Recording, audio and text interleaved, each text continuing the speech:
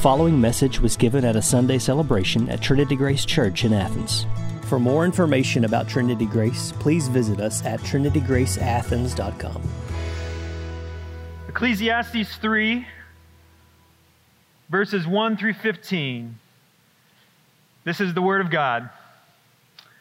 For everything there is a season, and a time for every matter under heaven, a time to be born, and a time to die, a time to plant, and a time to pluck up what is planted, a time to kill, and a time to heal, a time to break down, and a time to build up, a time to weep, and a time to laugh, a time to mourn, and a time to dance, a time to cast away stones, and a time to gather stones together, a time to embrace, and a time to refrain from embracing, a time to seek, and a time to lose, a time to keep, and a time to cast away, a time to tear, and a time to sow, a time to keep silence, and a time to speak, a time to love, and a time to hate, a time for war, and a time for peace.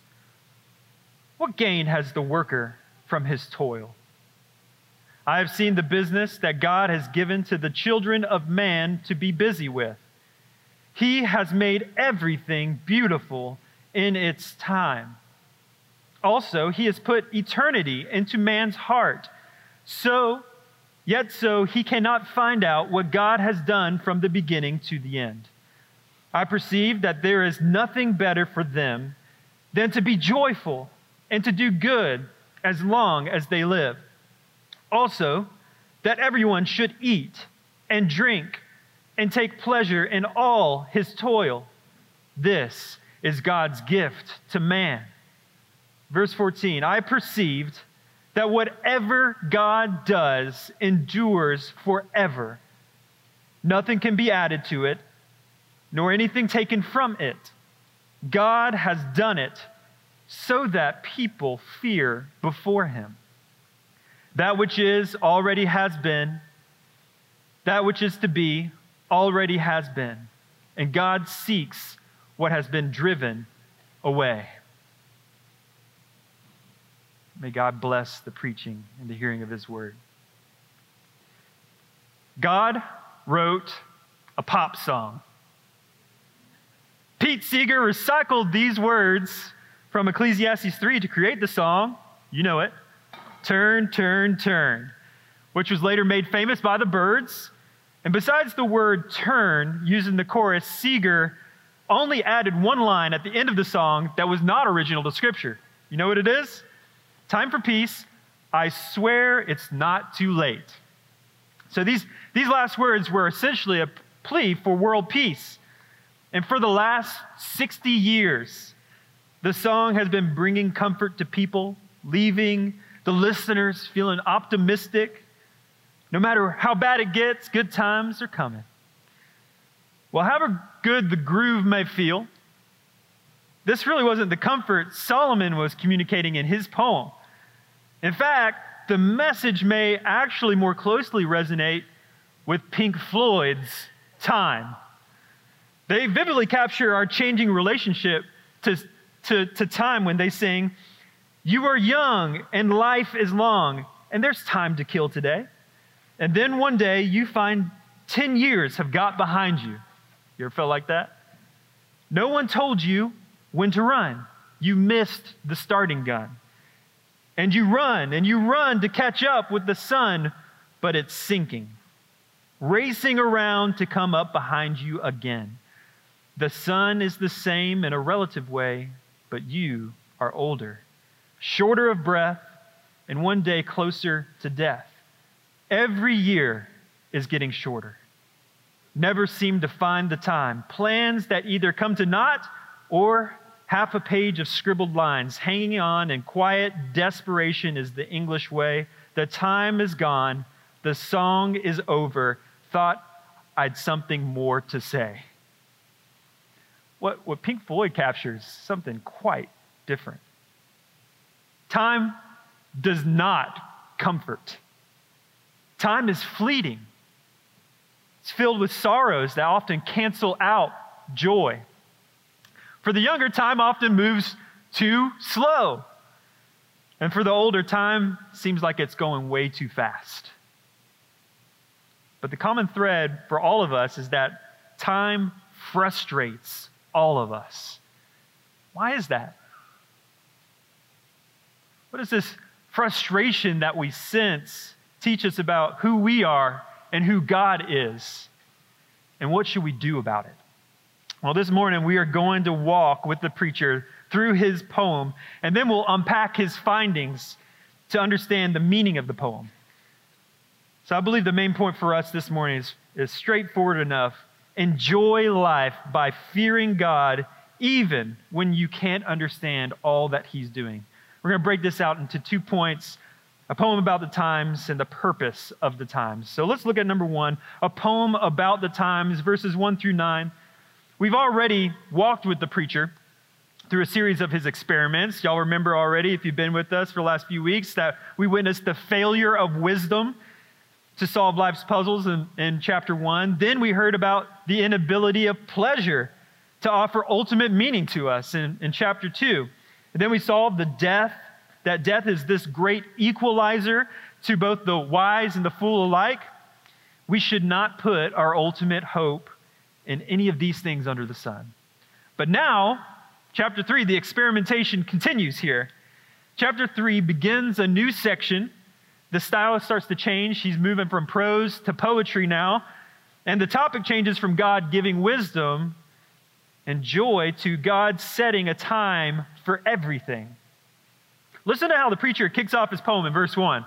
He says, "For everything there is a season, a time for every matter under heaven."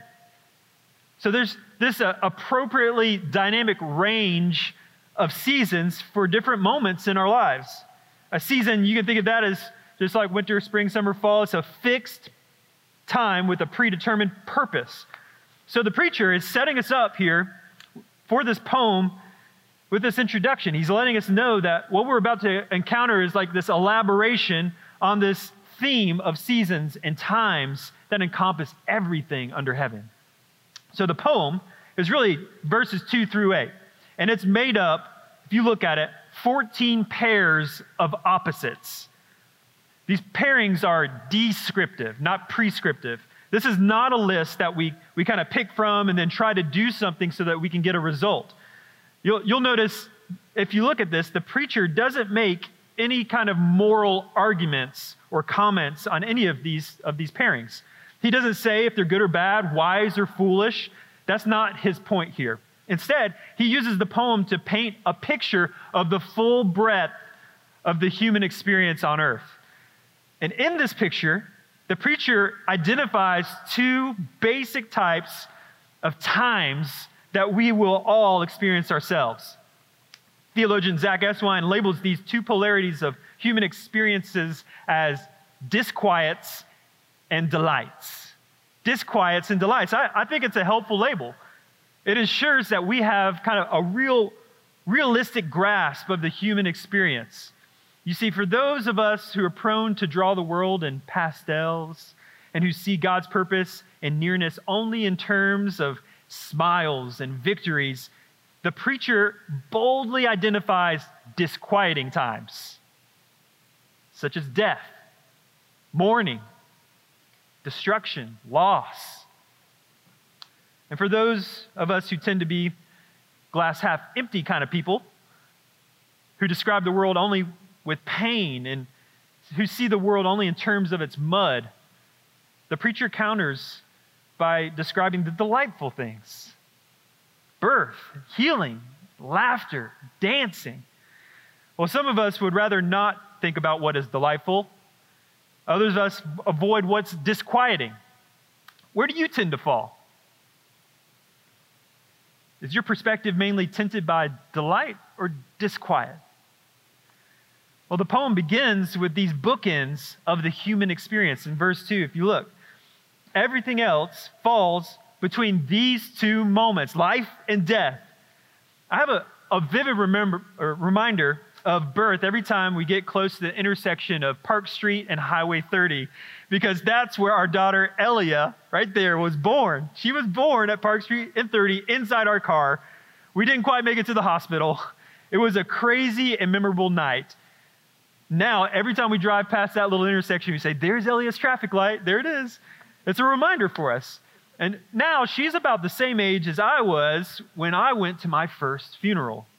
And I remember vividly seeing the casket get lifted up in front of my eyes, and my eyes began to fill up with hot tears because I realized my grandma was never coming back.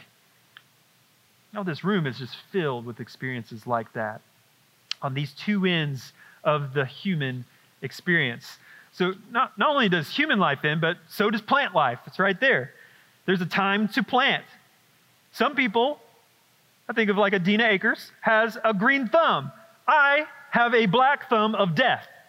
I don't know, maybe some of you are like me. I remember trying to grow watermelon as a kid. We didn't know anything about pH levels or like soil types or the right time to plant things, but we tilled that rocky ground and we got a seed planted. Yes, we did it. We watered religiously every day for months, and finally something actually started to grow. We were so excited, but that big, beautiful, juicy melon that we had in our dreams never got bigger than the size of a softball in our actual garden. We tried to harvest it and eat it, but that thing tasted like a wet sock. And don't ask me why I know what a wet sock tastes like. That's a different story, but it was awful to say the least. Verse 3 says that there's a time to kill and a time to heal. What does the preacher have in mind here? I wonder what I would have done if I were Dietrich Bonhoeffer, if I was in his shoes as a pastor in Nazi Germany. He had to wrestle through the ethics of participating in the assassination plot against Adolf Hitler. Was this the time to kill? Well, again, this is not intended to be an ethical treatise here. This is a poem, but it's a description of life under the sun. There's also time to heal. Many of us have experienced a slow recovery of like a sprained ankle, for instance, or a broken bone, right, Keljan?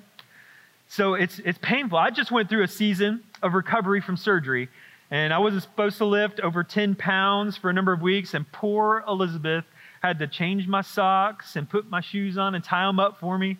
I couldn't mow the lawn, pick up my kids. That was a hard season. It was a difficult season of restless inactivity as my body was recovering.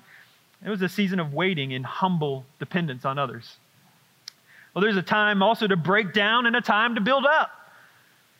Our community is going through this transition with the elementary schools. I know many of you guys actually attended these elementary schools when they were in their prime, but now they got some issues, right? They got a couple issues, structural issues, leaks, flake paint, decay. It's a time to tear down.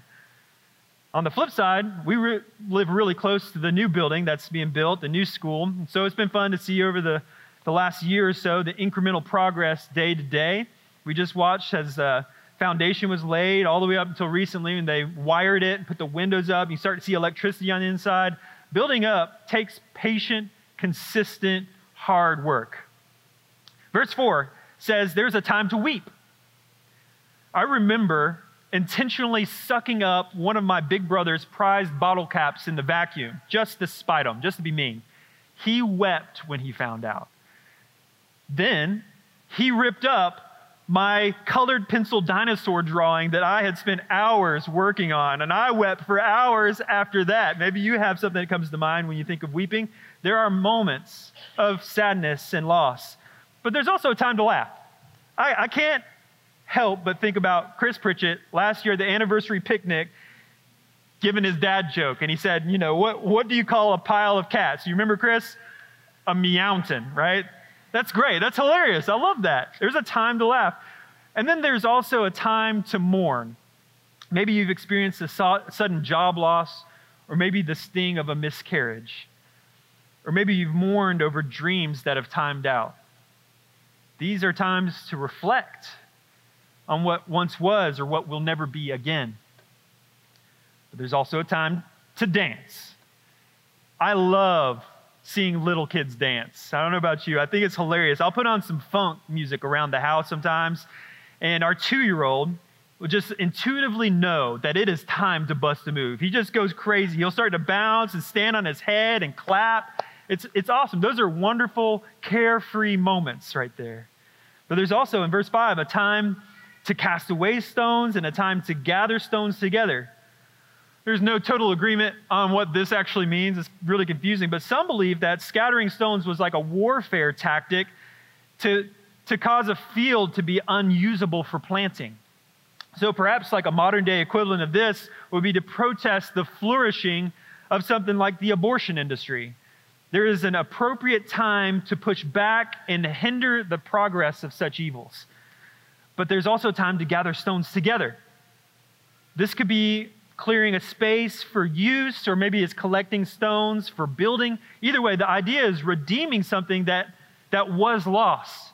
Like a new business owner, maybe going into a failing business, you kind of troubleshoot all the operations and the systems, and then you make it great. It's this meticulous process of redemption. There's also a time to embrace and a time to refrain from embracing. There are times when you greet your friends with a hug, and there is a time to sever relationships. I remember my best friend in middle school started hanging out with the wrong crowd, and he actually began to shoplift. And every time that we were hanging out, I always found myself in an awkward situation.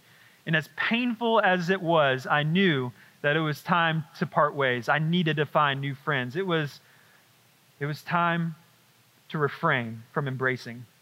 Verse 6 says, there's a time to seek and a time to lose. I have had a sock drawer full of single socks for some time now.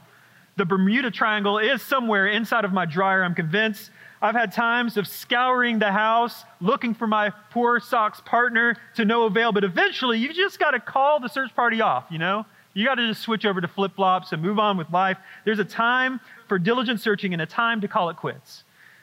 There's also a time to keep and a time to cast away. My mom kept tons of stuff from when I was a little kid. Maybe you moms are in the same mode right now. Popsicle stick ornaments from kindergarten, dinosaur pictures, the ones that weren't torn up, even some of my baby teeth. As weird as that is, that's pretty weird. But then just a few years ago, my mom moved to a new place and decided it was time to move those former treasures to the trash pile. Everything I didn't want, they hauled to the dump. It was time to cast away. Verse 7 says there's a time to tear and a time to sow.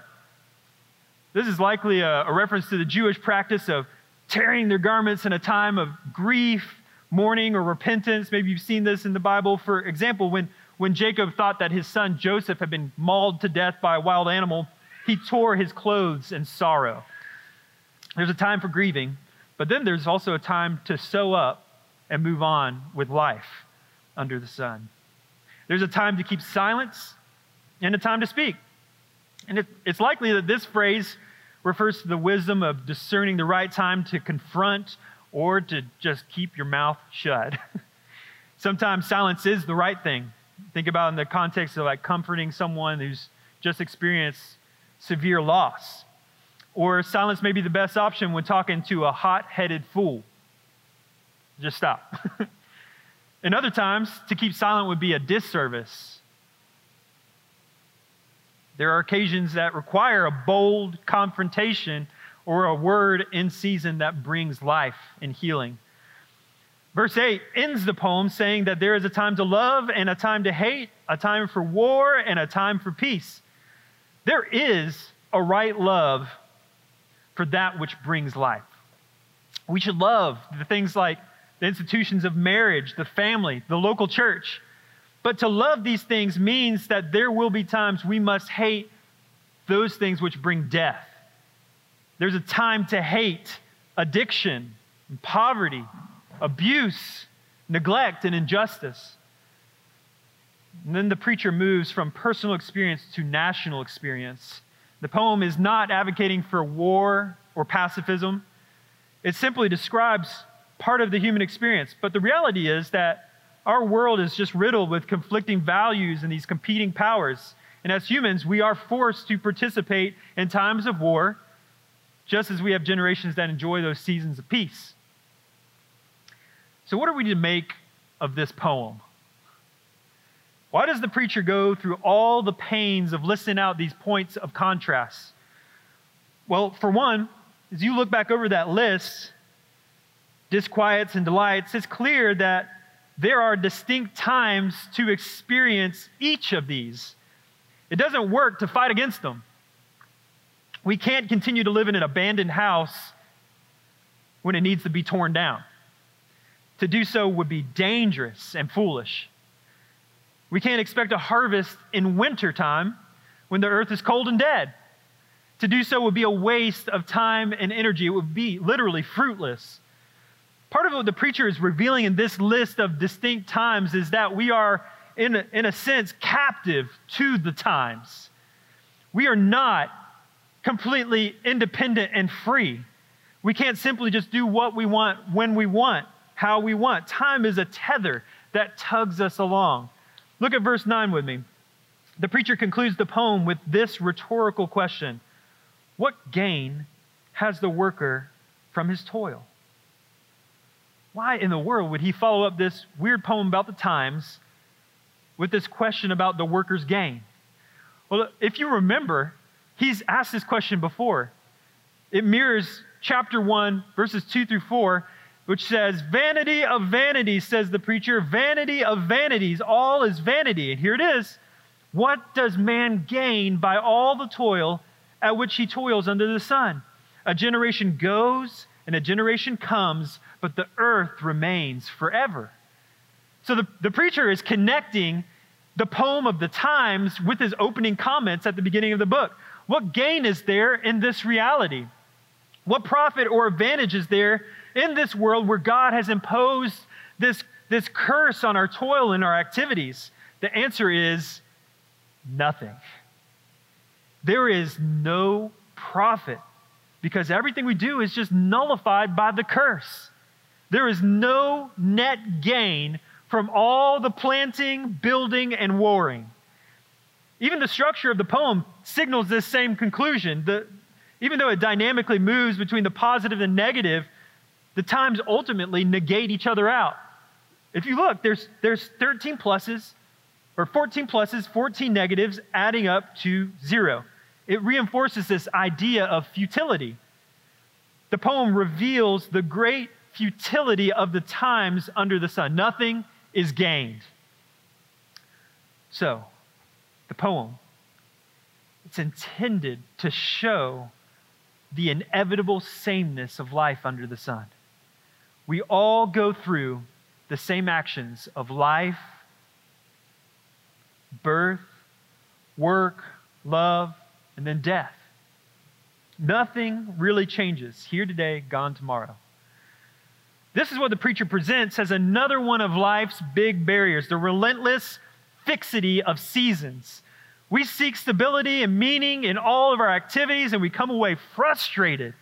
So what do we do? What do we do with this frustration? Where do we turn? Let's move to point 2, the purpose of the times. The purpose of the times. Take a look with me at verse 10. "I have seen the business that God has given to the children of man to be busy with." I want you to notice that this is the first time in our passage that God is mentioned. And for the rest of our text, it is thoroughly God saturated. Just check these out. Verse 10, "I have seen the business that God has given." 11, "He has made everything beautiful. He has put eternity into man's hearts, yet so that he cannot find out what God has done." Verse 13, "This is God's gift to man." 14, "Whatever God does endures forever. God has done it." 15, "God seeks what has been driven away." Even though people were the main subjects of the time of the poem, verses 10 through 15 reveal God as the primary actor. The preacher wants us to ask, who apportions these times and seasons? All of these times are ultimately designated by God. Who determines the time to live and to die? Ultimately, God fashions us within our mothers, and He appoints the number of days in our lives even before we're born. Look at this amazing text in Psalm 139, Verse 13 says, "For you formed my inward parts. You knitted me together in my mother's womb." Life. Verse 16, "Your eyes saw my unformed substance. In your book were written, every one of them, the days that were formed for me, even before there were any of them." Life and death. Who is sovereign over every nation and every ruler in the world? Proverbs 21:1 says, "The king's heart is a stream of water in the hand of the Lord. He turns it wherever he wills." Daniel 2:21, God, changes times and seasons. He removes kings and sets up kings. He gives wisdom to the wise and knowledge to those who have understanding. Psalm 33:10 and 11, "The Lord brings the counsel of the nations to nothing. He frustrates the plans of the peoples. The counsel of the Lord stands forever, the plans of his heart to all generations." Even in the disquiets of life, God is sovereignly acting. You remember when Job was stripped of everything? He experienced this affliction from Satan, and he lost his children, his wealth, even his health. He lost these things, if you remember, through theft, through murder, through sickness, natural disasters from his perspective. Yet when he cries out to God, he does not say that God gives and Satan takes away. That's not what he says. He says in Job 1:21, "Naked I came from my mother's womb, and naked shall I return. The Lord gave, and the Lord has taken away. Blessed be the name of the Lord." Though they're often carried out indirectly, God's sovereign purposes are being worked out at every level of life, in every single moment, even down to the roll of a dice. Proverbs 16:33, "The lot is cast into the lap, but its every decision is from the Lord." This is how Joseph, after being betrayed by his own brothers, sold into slavery and enduring years and years of injustice, could look at those who betrayed him in the eyes, and he could say in Genesis 50:20, "As for you, you meant evil against me, but God meant it for good, to bring it about that many people should be kept alive as they are today." So God is utterly sovereign over all times under the sun. But why? Why does the preacher want us to see this? Well, if you've worked in an office, you're quite familiar with keeping a calendar of appointments. The calendar in our office controls our comings and our goings. It greatly limits our freedoms. We don't go into the day with this open-ended question, what should I do today? No, we have to face it with this closed question of, what have we already committed ourselves to do? Whatever regulates our time restrains our freedom. So in a much greater way, this text reveals that God has written our times in the calendar. We don't have freedom to alter them or to completely understand them.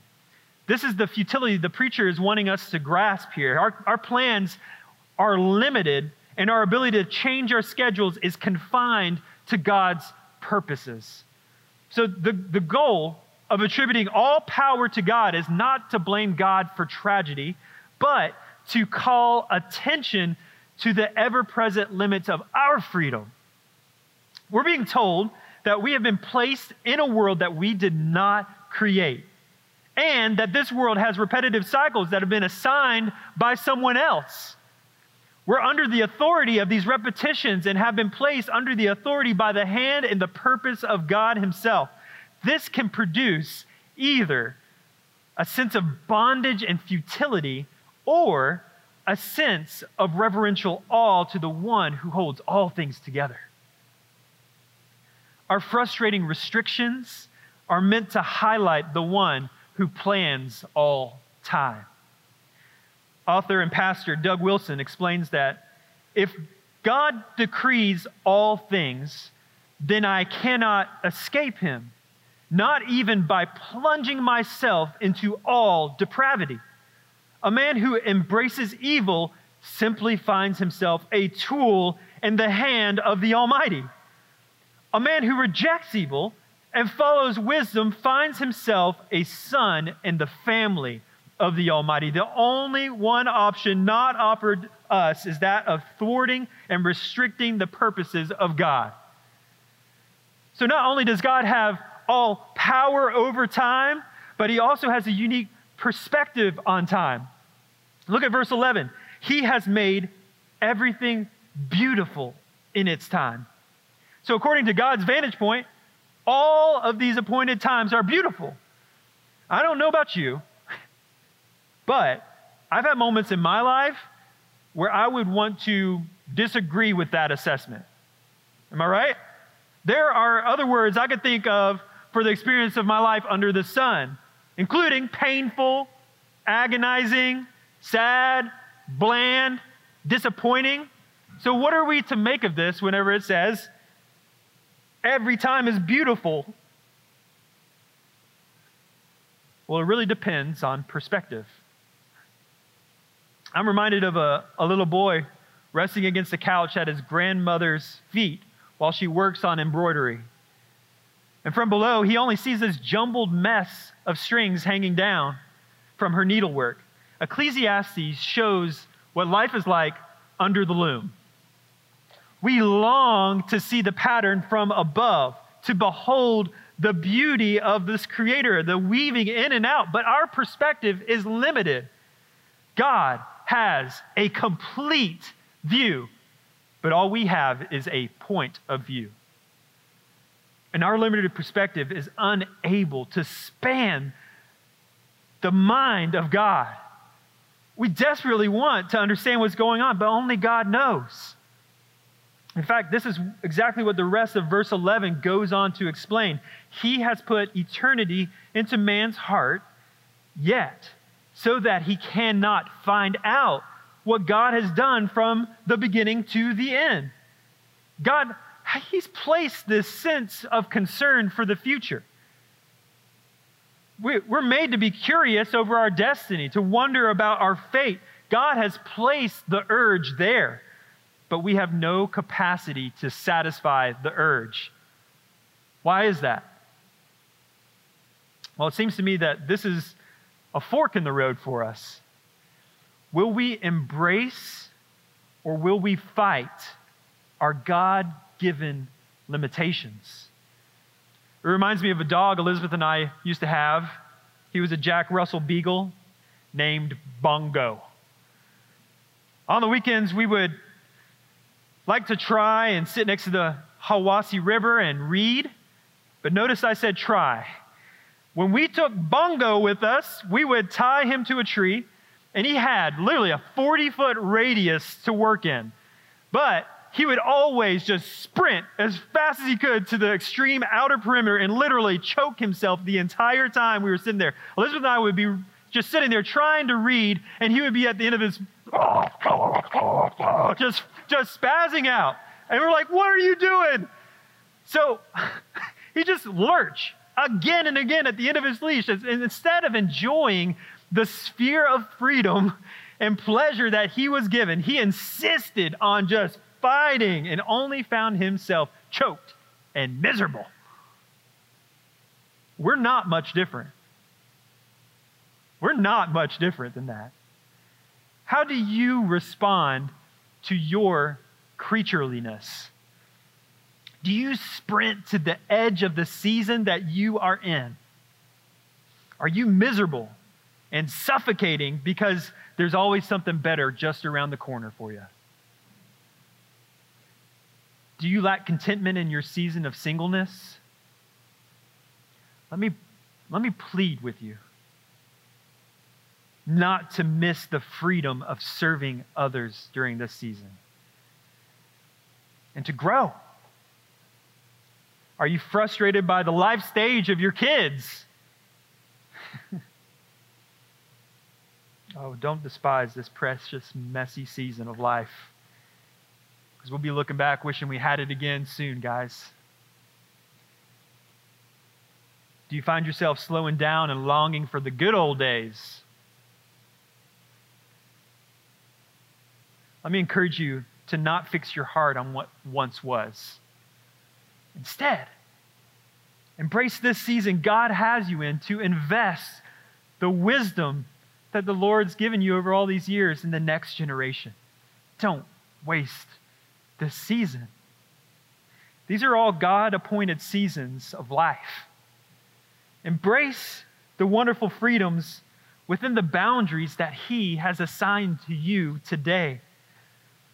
So, how does the recognition of God's power and perspective shape how we should live in these God-given times? Look at 12 and 13 with me. I perceive that there is nothing better for them than to be joyful and to do good as long as they live. Also, that everyone should eat and drink and take pleasure in all his toil. This is God's gift to man. Well, in light of our creaturely limitations, we are to recognize God's good gifts to us. Notice that almost every term in here is positive. They're all happy terms. The preacher speaks of pleasure and enjoyment. He talks about eating and drinking, the good things of life. He encourages us to do good. And best of all, he reminds us that all these things are God's good gifts to man. So when he says that there is nothing better than doing God's business, he's not telling us to settle for something second-rate. The preacher's saying that there's meaning and there's joy in the regular things of everyday life. Of course, it's always a temptation for us to live for earthly pleasure. But the way to resist temptation is not by avoiding everything. Rather, as Pastor Kent Hughes has said so well, don't be a user and a taker, be a receiver and a thanker. That's the key. That's the difference. So what does it mean when he says to be joyful? Well, one of the best ways, I think, to live in light of God's sovereignty is to trace out the good gifts back to the giver. Got a wonderful prayer for you that you could use, a scripture that you can use throughout the day. I remember the week before my uncle passed away from cancer. He sat in his sunroom, weak and frail from the cancer, but with a big smile on his face. He was soaking up the sun and the beauty of his friendship with his wife by his side. And he rehearsed this verse quite often. Psalm 118:24. Even to the day that he died, this was his verse that he kept saying. This is the day that the Lord has made. Even the day with cancer, even the deathbed. So let us rejoice and be glad in it. Because every day is rich with its own set of gifts that we can trace back to the giver. Every day. We are to eat and to marvel at the beautiful array of flavors. Amen, John? We are to drink and to find satisfaction. These point to a spread of creaturely blessings the Lord's given us. The idea is simply to enjoy the pleasures of life that God has created and enjoy the results of your work. These are good gifts. What does he mean when he says, do good in that verse? What is that talking about? I think Ephesians 2:10 brings this and just blossoms it for us. It says, For we are his workmanship, created in Christ Jesus for good works, which God prepared beforehand that we should walk in them. Isn't that fascinating? There is God-appointed good for us to do each and every day. Let's not concern ourselves with the distant future and the endless possibilities. What good works has God laid out for your today? Who has he connected you in this season to serve? What good can you do in your home or your family? What good can you do in your job with your coworkers? What good can you do for the people you rub shoulders with in the community?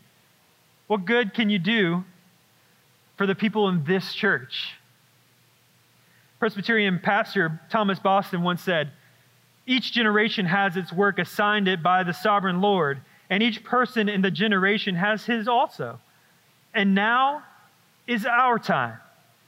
We could not be useful in the generation that went before us, for then we were not. Nor can we be useful personally in that which shall come after us, for then we shall be cut off the stage. Now is our time. Let us not neglect usefulness in our generation." One of the ways that we can move forward in this is to put these verses in the first person and to use it as a job description. This is what I mean. You can go ahead and put it up there. There is nothing better for me than to be joyful and to do good as long as I live. Also, that I should eat and drink and take pleasure in all my toil. This is God's gift to me. That's helpful. That's very helpful. The preacher concludes this section with one more observation in verse 14. He says, "I perceived that whatever God does endures forever. Nothing can be added to it, nor anything taken from it. God has done it so that people fear before him." What's he talking about when he says, whatever God does endures forever? The preacher is highlighting here God's inscrutable power to bring all of his purposes to pass. The God-appointed times that shape our lives are purposefully designed, every single one of them. His enduring sovereignty really should encourage us as we live as creatures under the sun. As Zach Eswine said, no matter what time it is, we learn to adjust to it on the basis of the hope and purpose that God has in it. That everything has a beauty to it, by which the preacher declares that every disquieting and delightful moment under the sun has been fitted by God for his purposes. With God, everything fits. Nothing is wasted or lost. God does not abandon even 1 second of life under the sun. No disquiet is God forsaken. No true delight is God neglected.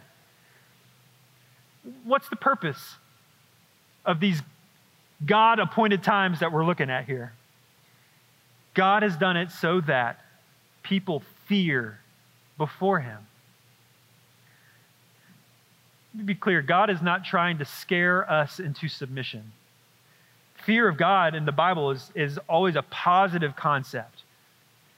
Theologian Michael Reeves said that true fear of God is true love for God defined. It is the right response to God's full-orbed revelation of himself in all his grace and glory. So to fear God is not to give up on finding the meaning of life, but to rest our lives on the one and only solid foundation for time and all eternity. To fear God is to believe that he's still in control, even when we can't see what he's doing. This corrects a sinful fear that drives us away from God, and this kind of fear drives us toward him in love and in awe. This is the fear that the preacher wants to highlight for us. We recognize our creaturely limitations and our power and our perspective, and we cast ourselves on our sovereign God in staggered faith and praise. But how can we know that we can trust him with our times? How can we know that he actually cares for us? Well, we can trust him because he is the God who arranged all the events of all history to climax in the rescuing grace of Jesus Christ for sinners like you and me. Just look at this wonderful text in Galatians 4, verses 4 through 5. But when the fullness of time had come, God sent forth his Son, born of a woman, born under the law, to redeem those who were under the law, so that we might receive adoption as sons. Romans 5:6, for while we were still weak, at the right time, Christ died for the ungodly. The God who Jesus revealed can be trusted with the pages of our lives. The hand that writes your schedule is the same hand that was pierced for your sin. The God who steers you into his future is a God whose trustworthiness has been clearly and beautifully demonstrated through Jesus Christ. So I think it's fitting that we close with these wise words from David Hubbard. He says, "Time, with its series of events, both painful and joyous, is more than a calendar of appointments. It is also a call to worship and obedience. God's unyielding sovereignty is attested in life's happenings. Our responses are to trust him with our whys and wins, to be thankful for the whats that ease our pain and spark our joy, and with the rest of creation, to say yes to his ground rules for our existence." So let's be a church that enjoys life by fearing God even when we can't understand all that he's doing.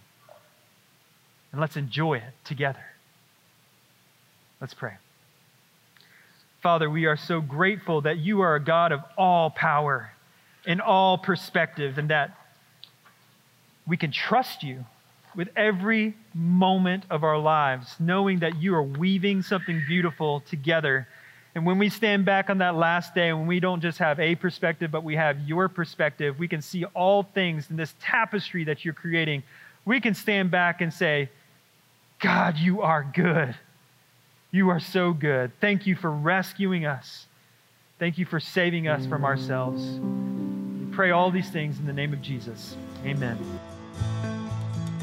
You've been listening to a message at a Sunday celebration at Trinity Grace Church in Athens.